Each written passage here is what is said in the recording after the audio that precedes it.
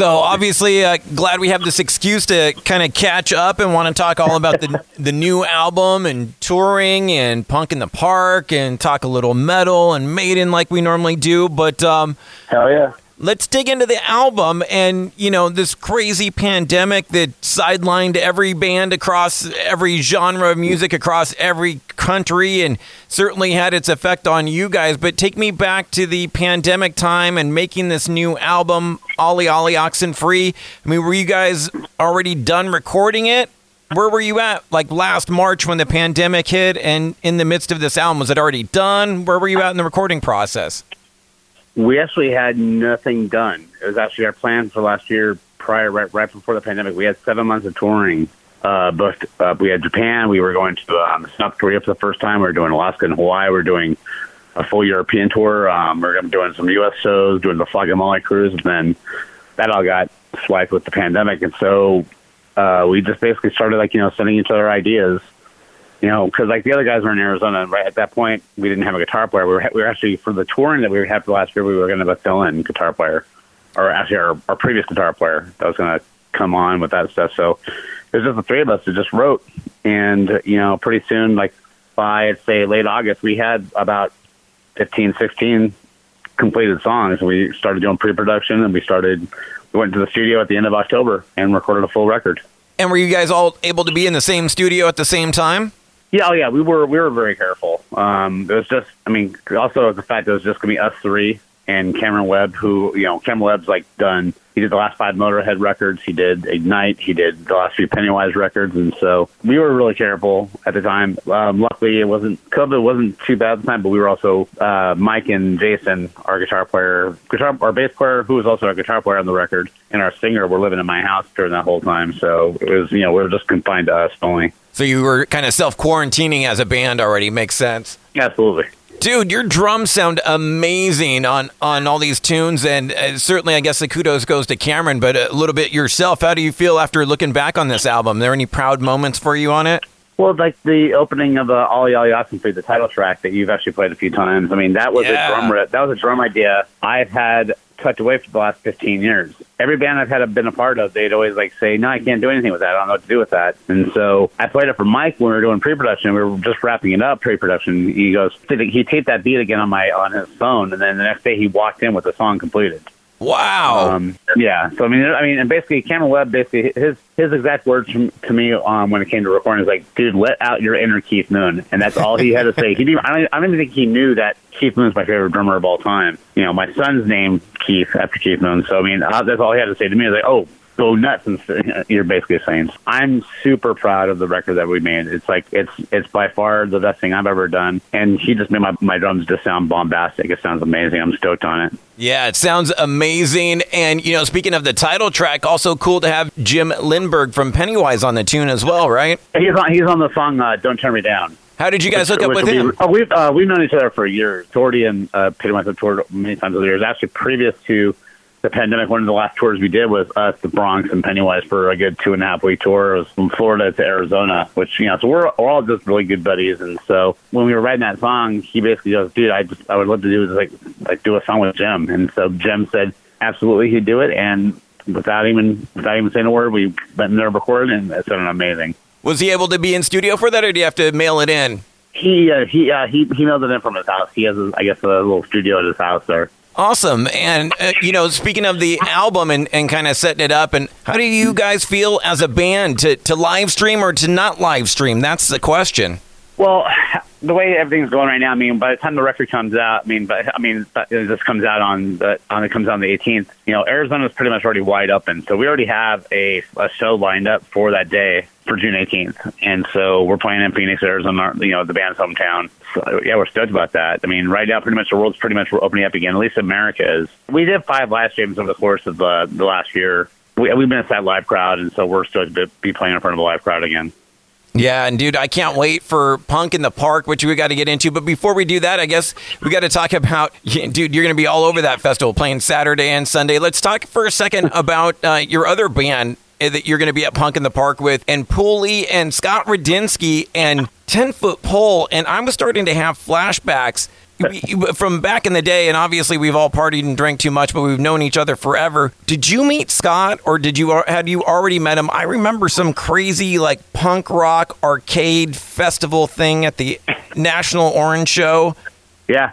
And I'm pretty sure 10-foot pole played at that. Scott left the band. Well, Scott was asked to leave the band in '95 because his baseball career. The band wanted to be more full time, and with Scott's baseball career at the time, he couldn't really do anything between Valentine's Day and October, just because that's spring training to the end of the season. Yeah, kind of got asked to leave, and Dennis, the guitar player, took over the vocals, and I became their drummer in 2004 at that Super Cage show. That's where Dennis basically saw me play with my old band Homewrecker, who you know as well. Yeah. And then he called me like a week later and asked me to join the band. So I met Scott at this festival in Belgium called Grows Rock back in 2012, I want to say. And just over the and I'm also in another band called Implants, which featured an old guitar player from Foley. So I know all the guys in Foley for a long time. So it was like there was not really there was no getting to know you kind of thing. So I knew them for a while. And I'm sure that Scott appreciates it, not only you being a kick-ass drummer, but you can talk some baseball with them too. I just like bringing up in subtlety. I don't like to overpower him with all this stuff. Just because like I know he knows inside scoops and all that stuff, but he just I just talk casually with him about it. You're not like to shift or to not shift, or what do you feel about a universal DH? Or stuff comes up all the time, but it's like if I ask too many questions, I start feeling like I'm being like a little fanboy. Right. Totally get that. But dude, Punk in the Park, November, long ways away, but totally going to be worth it in Orange County at the Irvine Lake. And you had kind of touched on it. Yeah, you're going to be there on Saturday with Pulley. And are you going to go give Justin a big old Homewrecker hug because he'll be playing with Guttermouth, right? Oh, of course. I mean, me and Justin have been golf buddies during this whole pandemic. That's the one thing I've learned how to do during this time is, I needed another way to get my aggression out. So my wife and I and my family, we bought our home. We got the keys to our home 2 days before lockdown. And the Sierra Lakes Golf Club is literally, the 8th hole is right across the street from my house. Oh, wow. So that's how me and Justin kind of got reacquainted. We became golfing buddies. I saw him there. We were eating lunch, and yeah. And so I mean, it's gonna be the best thing about Punk in the Park is just it's a big camaraderie of everybody. I love every band that's on the bill. Just can't wait to hang out with friends, have some drinks, and it's just gonna be a good time. I can't wait. It's crazy. I was trying to go back to those Homewrecker days, and what a great album that was, dude. And 2004, so yeah, probably like 02, 03 when that band was formed or something like that. Yeah, like the middle of 03, we had basically they were in that band called Sticky Bandits as a local band.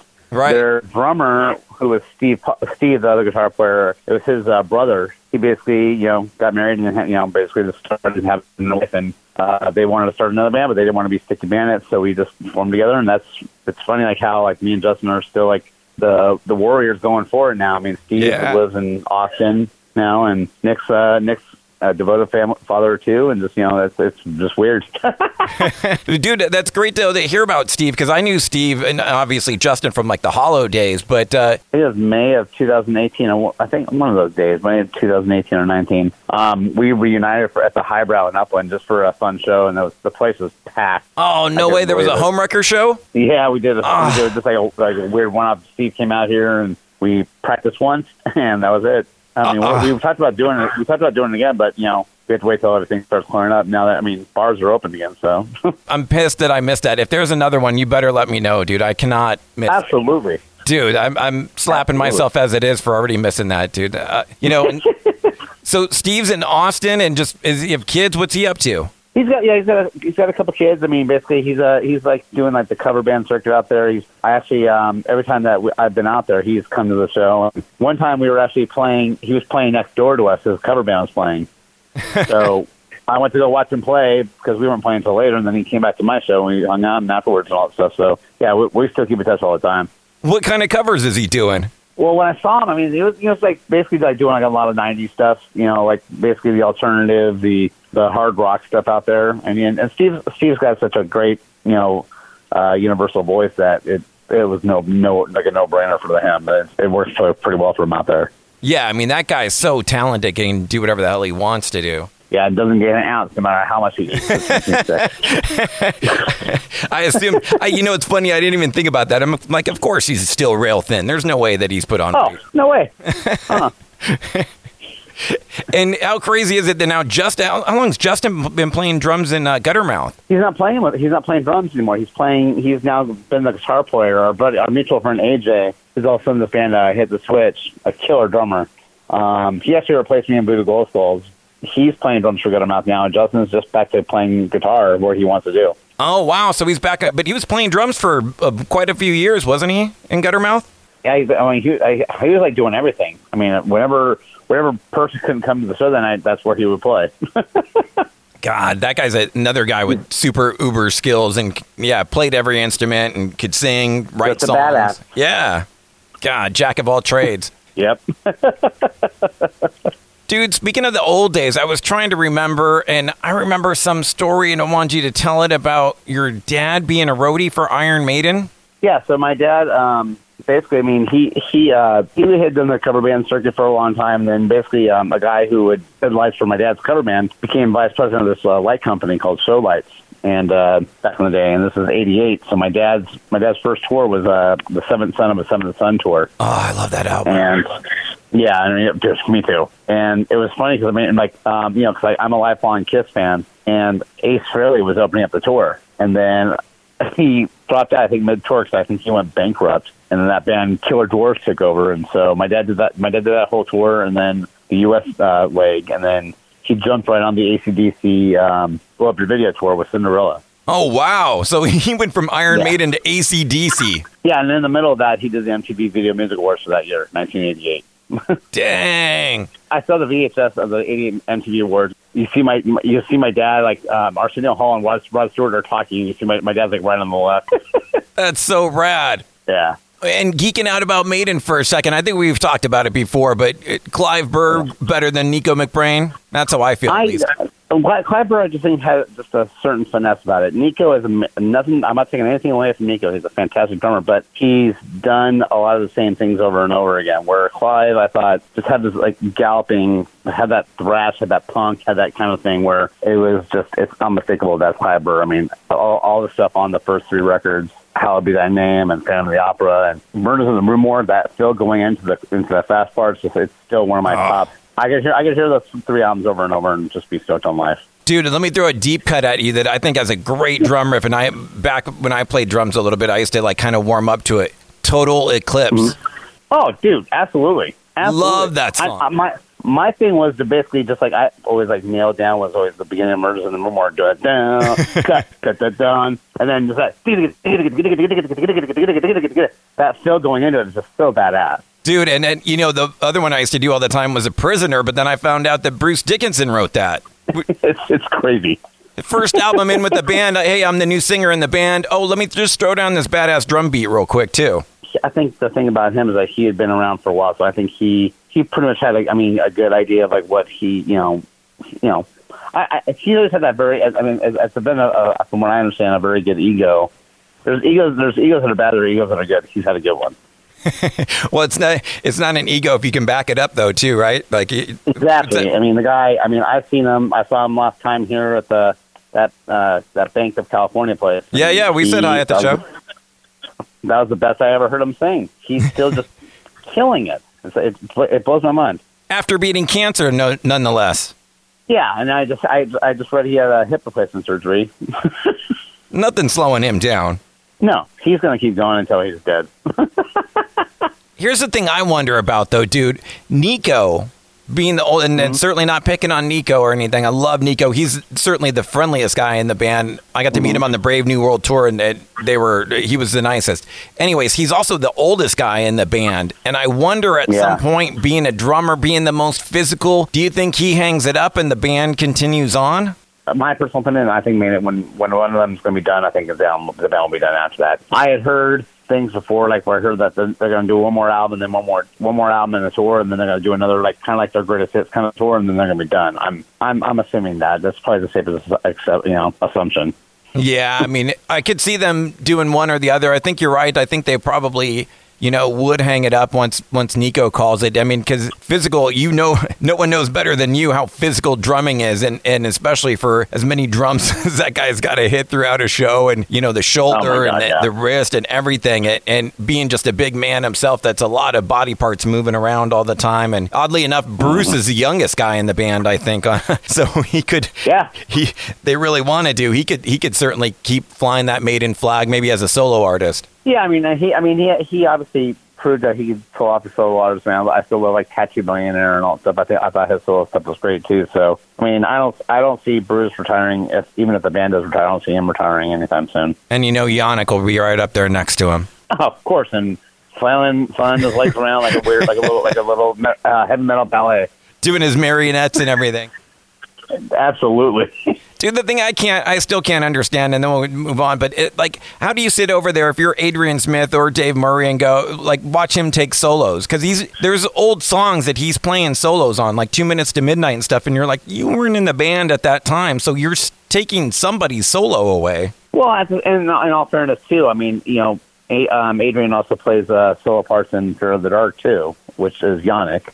So it's like, I think the cool thing about that band is that, they all respect each other, and I think they all respect each other's strengths and whatever. And so I think there's been never. Obviously it's been working because they've been back together since 2000, 99 and 2000. So it's been going over 20 years strong. So. Yeah, no, I'm just geeking out, and certainly they've got it figured out, and certainly you never know if Dave Murray's having a bad day because that dude's always wearing a smile. Oh my God. Yes, he's amazing. I love that guy. Dude, the last band I got to hit you with, and I don't know if we've ever talked about this next band I got to get into with you, just because we still, at 96.7 KCal Rocks, we still do mandatory Metallica, which you're going to be a part of. So talk to me about Metallica. Let's talk Lars. Are you a Metallica fan? I am. I was very fortunate enough, like I said, my dad did lights and all that stuff, and I got to see a lot of concerts. My first concert was March 27th, 1983. I was 5 with Kiss and Motley Crue. Nice. The first time I ever saw Metallica was actually opening up for Ozzy on the Ultimate Sin Tour. Oh, wow. And I saw Cliff. That band, basically, the Godfathers along with the Big Four. Anthrax, Megadeth, and Slayer, and even I have to throw Exodus in there because they're part of that original thing. Ride the Lightning, in my opinion, is my favorite record by Metallica, hands down. Escape, it's one of my favorite songs of all time, and just the title track, Ride the Lightning, that album still gives me the chills every time I hear it. That is my Bible of Metallica right there, is Ride the Lightning. Wow, I'm shocked to hear that, and it's funny that you bring up Escape because that's the one song that they hate, and that was their quote unquote. That was them trying to go for a quote unquote radio song at that time, was Escape. I think the chorus is just amazing. It's an amazing chorus, and I love the way that James's voice follows the guitar in it. I think it's a brilliant song that I think is very underrated. Being a drummer, let's talk about Lars for a second. Is he the Godfather, or does he deserve all the crap he's getting? That break down Lars and your thoughts on him. Lars has his strengths, but also he's got his weaknesses too. Are there better drummers in the genre? Absolutely. Is he the best? By far, no. If I had to listen to any drummer between any of those guys, it'd be Benante and Lombardo. Yeah, of course. As far as Lars, God, obviously he's like a main arranger of the band. He's a principal songwriter with James. If it wasn't for him, I don't think there would be a Metallica the way they were. Where his strengths are, he's more business oriented, I think, than he is a true musician. He's not the best drummer in the world, but he's got his strengths, and I think that if it wasn't for him, Metallica wouldn't be where they were. Yeah, he's definitely the engine that drives the train for sure. He's the motor in that machine for sure, without a doubt. Yeah, and absolutely. How crazy is it that the Black Album's going to turn 30 this summer? That was like the summer before my freshman year of high school, and the fact that everybody was just waiting on the Black Album. They were waiting on Use Your Illusion 1 and 2 from Guns N' Roses. Those were the albums that everybody was waiting for. Yep. And I remember watching the world premiere of Enter Sandman. I'm like, oh boy, and it sounded so much better than. I love Injustice for All, but there's no bass in that record at all. Yeah. So when I heard the Black Album and I heard Enter Sandman, I'm like, oh, here we go. Here come the floodgates are opening. Here we go. And they're gonna be huge. And I saw him on the Forum at that tour, on that tour with my dad, and it was amazing. It was like a full 3.5 hour set. It was just blistering. It was incredible. Did you go to the big Guns N' Roses Metallica tour back in there? I think that was at the Rose Bowl. Yeah, I got grounded, so I didn't get to go. Figures as much. Well, I wanted to see Motorhead too. Motorhead was playing that show. Yeah, Motorhead was great, and then typical Axl taking forever to come on stage. So Andrew Dice Clay was at the show, and they asked him, and he went out and did like 45 minutes. And it was awesome. Oh man, but I've seen Motorhead plenty of times since. But as a kid, I think I was 15. I really wanted to go to that one really bad. But in all fairness, too, I was already knee deep in punk rock by the middle of '92. Is Lemmy the godfather of punk rock? I think Lemmy is God. I think that had it not been for Motorhead, I can't imagine where punk or thrash or metal. I mean, I think basically, you hear like Dave Lombardo, and I think you hear Dave Lombardo, I always compare his drumming to like the speed of Minor Threat with Overkill on the double kicks. Yeah, filthy. And so it's like Motorhead is a blueprint for what will become punk, metal, and thrash, I think. Yeah, amen to that, dude. And did you ever get to play with them or meet Lemmy? I have not. I never got to. That's my one. I wish. I played with. I did this one festival in Europe, and we did not belong on that festival. But boy, was I stoked to be a part of it. It was us, Helmet, Biohazard, Forbidden, Queensryche, and Slayer.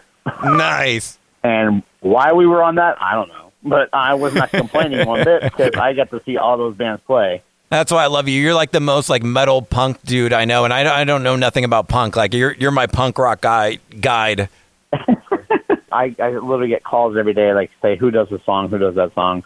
Like people like ask me for trivia because I'm that nerd that I'll tell you who produced it, I'll tell you what year it came out, what label it was on, and everything like that. So I'm one of those weirdos. Yeah, no, I'm right there with you, man. I used to read all the cassettes. That's what I hate about this digital age. You don't get to do that anymore nowadays. No, but the cool thing is, the cool thing about having the internet now is like if there's something that you're not sure about, all of a sudden you can just like go right to your phone and look it up and like, okay, now I know that. So it's cool. Yeah, absolutely, for sure. Well, dude, always a blast catching up with you, and been too long, and definitely, maybe one of these days I can go golfing with you guys. I've never golfed, but I see everyone golfing. I got to do it one of these days. I call the game so wonderfully frustrating. I love it, and when you get that one good shot, it's like crack. You always come back to it. I've golfed once in my life and like sunk like a 20-foot putt on the first hole, and then was terrible. And then was terrible the rest of it, and quit by the halfway point. I was like, I just got drunk and stopped playing. Well, that's another whole point of what golfing is all about. It's just like, there are people I know that take it way too seriously. It's like, dude, just have fun, have some drinks, and just be stupid. Yeah, that's what I'm all about. Well, dude, absolutely, always a blast catching up with you, and hopefully we can do it in person sooner than later. Awesome, brother. I thank you, man. I appreciate it very much. Of course. Be well, and I'll talk to you soon. Sounds good, brother. Later. Dude, you absolutely rock. Thank you so much for checking out the entire interview. Now just hit subscribe. Subscribe to the podcast, Radioactive Mike Z. My interviews in their entirety. Available on all the major platforms. TuneIn, Stitcher, iTunes, SoundCloud, whatever you're listening to right now. Just hit the subscribe button. Make sure to give me a follow on the socials as well. I'll follow you back at MikeZ967. And bro, don't miss the radio show. Now 10 p.m. to midnight on 96.7 KCal Rocks in the Southern California Inland Empire area, Riverside, San Bernardino County. Always streaming on live at kcalfm.com. You, my friend, absolutely rock.